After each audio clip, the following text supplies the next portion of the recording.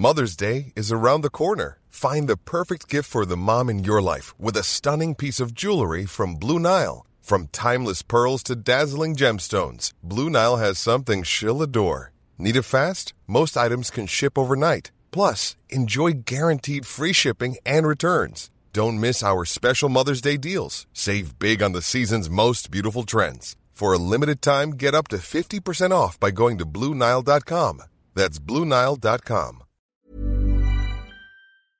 Today we've got a great malicious compliance story showing up a university teacher. We'll get into that in a bit, but first, you want proof that my fiancé is sick? You got it. I, 25-year-old female, am engaged to my fiancé Joey, 26-year-old male. He recently had surgery on his leg and hip, but there were complications and he's been sick and weak since. We try to not ask for help, but this has put a big financial strain on us to the point where we spent our wedding savings on his recovery. We're fine with this because if we need to have a courthouse wedding, we're cool with it. We just want him to be healthy, but we did set up a temporary donation page to help with some of the expenses. A friend of mine, Carla, 25-year-old female, donated $10 about a month ago, and I reached out to her to thank her. Last week we posted an update, not asking for more money but just to let people know that Joey has had another setback and the doctors are creating an all-new treatment plan for him. Carla commented publicly and said the following: "I'm beginning to question if he actually has been sick for this long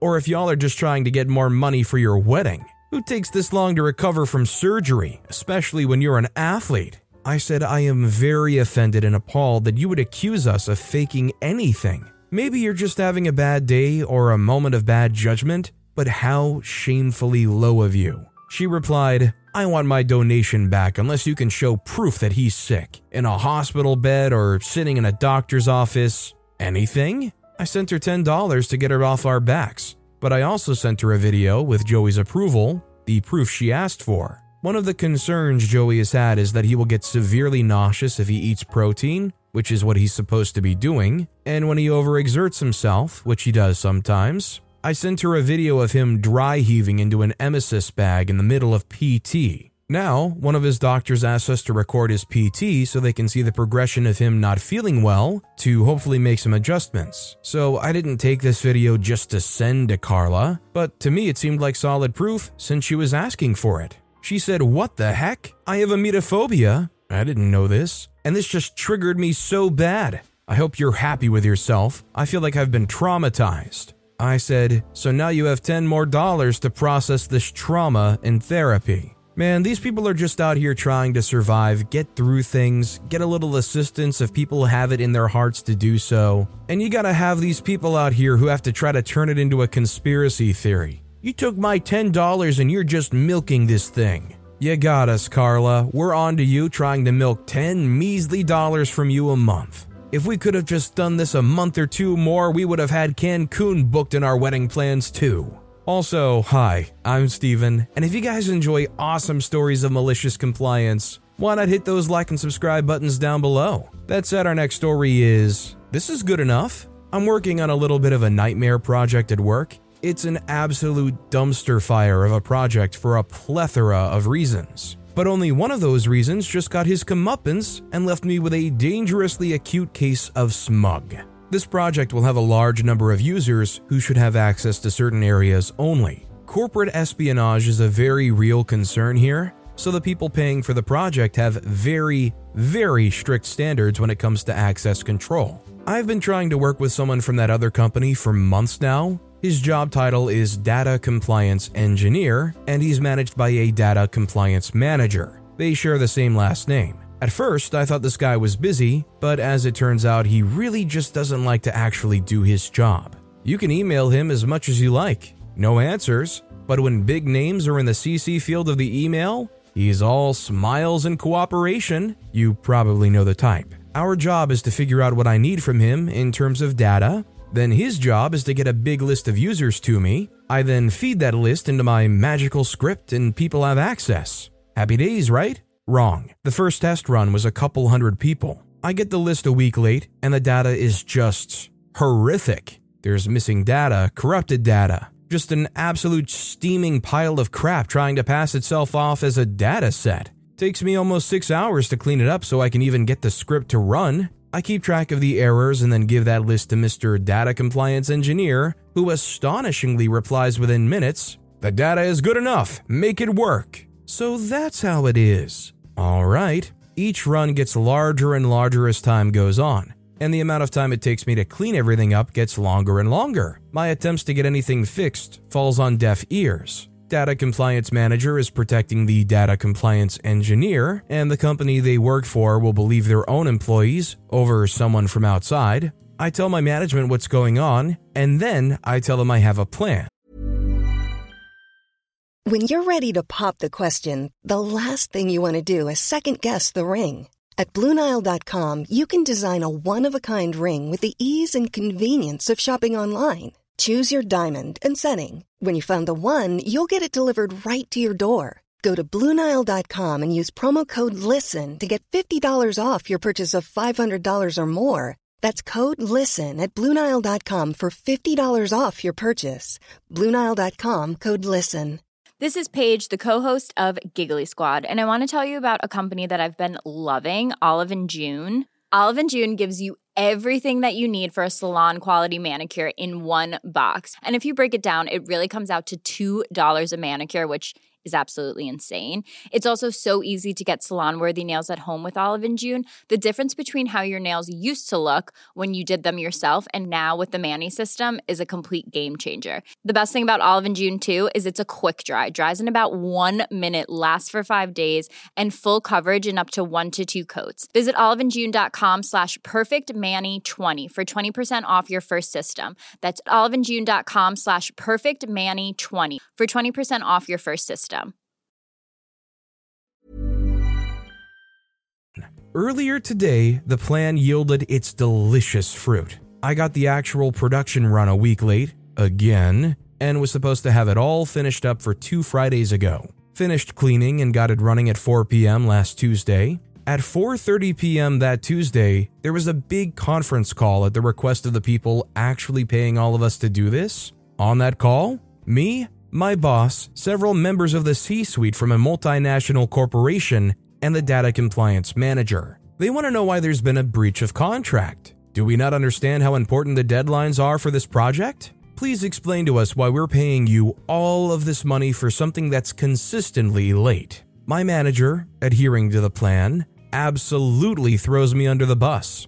I don't know why things are running so far behind. OP, would you care to explain why you're not meeting deadlines? Sure thing, boss. You got it. I've actually prepared a literal PowerPoint presentation of what's been going on. Slide 1, my email, filtered for communications between me and Data Compliance Engineer, 100 plus emails to Data Compliance Engineer, and 10 coming back from him. Slide 2, his little gem of a response to my polite request that he makes sure his data isn't garbage. Slide 3, snippets of data I found particularly entertaining, including what looked like a spot where he just opened the file in Notepad and started smashing his keyboard. Slides 4 through 7, comparisons of different files he's given me which are not garbage in the same way. Slide 8, the obvious conclusion from different versions having different garbage. He was sabotaging the files before sending them over. There's a moment of silence on the call, and you can see the Data Compliance Manager open his mouth several times and just closes it again. The CEO of the company thanks me and then drops from the call. Almost immediately, everyone from the other company follows suit. Last Wednesday, bright and early, I got an email from a new Data Compliance Engineer who has thus far proven to be a delight to work with. Couldn't be happier.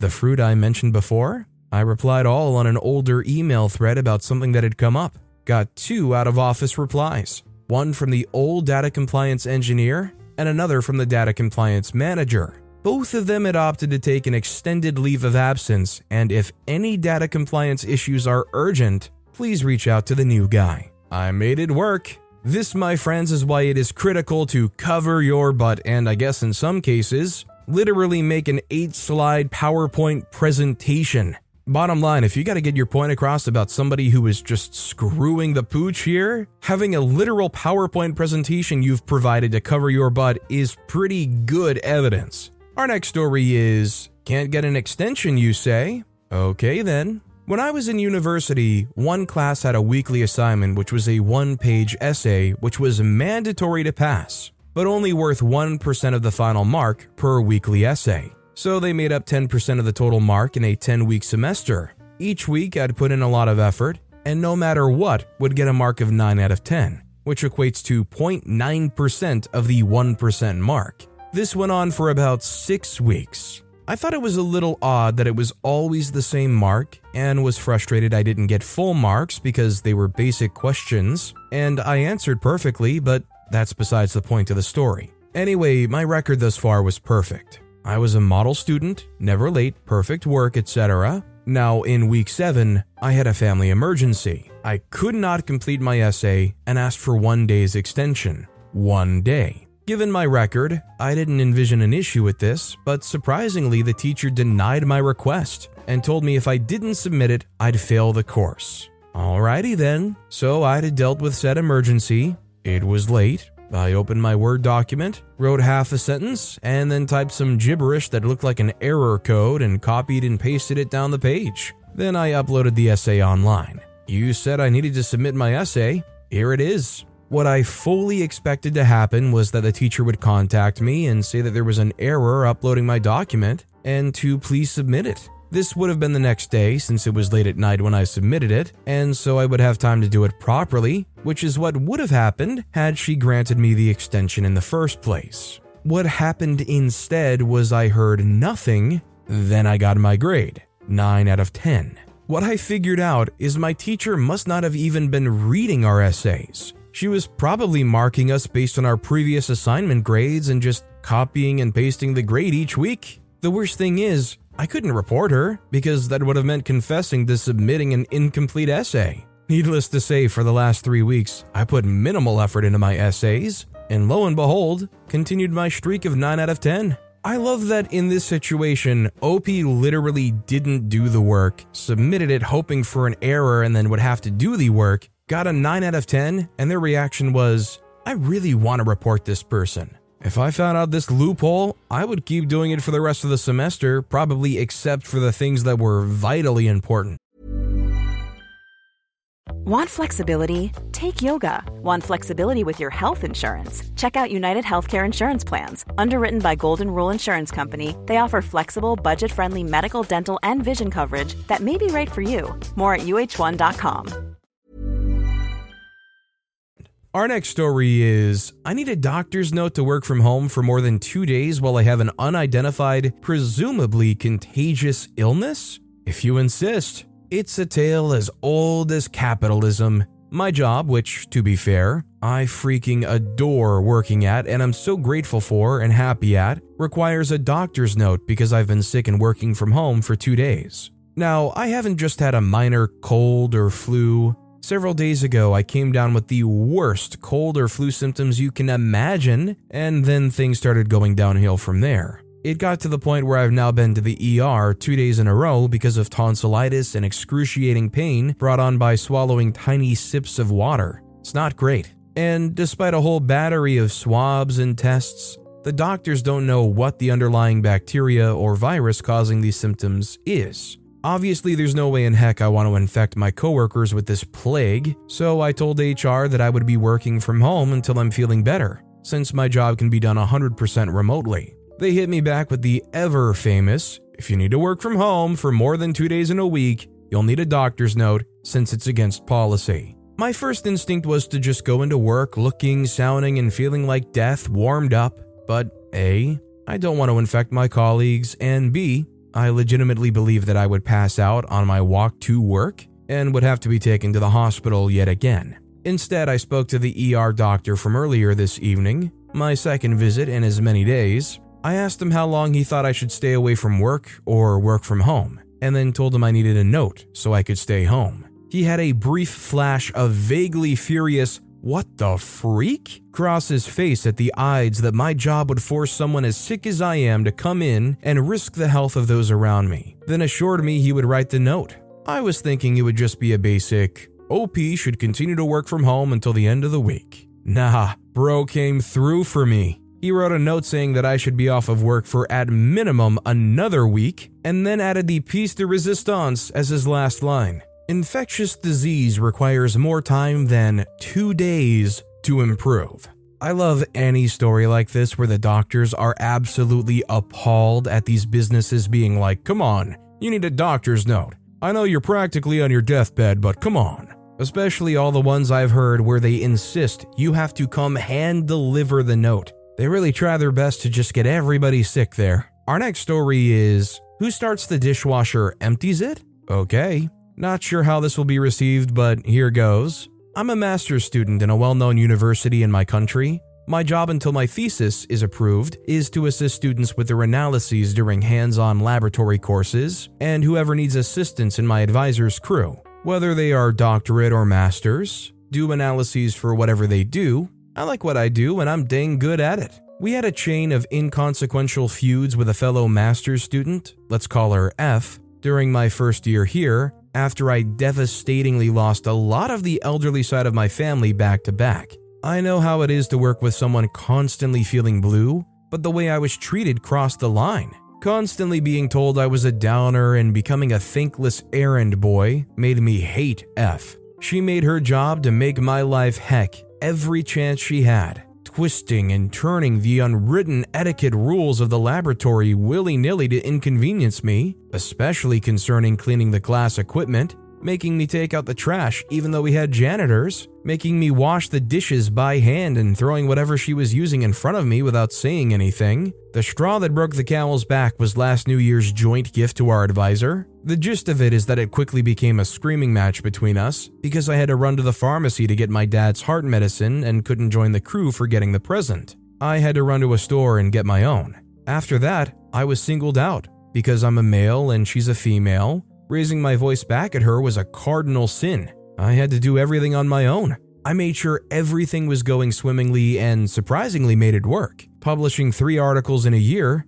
but the bullying continued. The last rule that she added was emptying the dishwasher after starting it. I had nothing to do with the dishwasher at the time, but since I was the odd one out, the blame fell on me. Apparently, she was about to do her analyses for her thesis and nothing was in place. She was very vocal in our WhatsApp group containing our advisor. I was chewed out by the doctorate students. Screw it, let's dance. Come spring cleaning in our lab, before the laboratory classes started, the dishwasher was loaded with all kinds of glass equipment. One of the doctorate students told F to start the dishwasher. This was 2 weeks ago. I haven't touched anything because I didn't start it, right? This morning I was doing some analyses in the lab and noticed the dishwasher was still full. This is my time to shine. I wrote verbatim down to every emoji she used to call her out on the very same thing I was chewed out for. I replied to her older messages about, people are constantly working in the lab so we should be diligent, and hit her with a,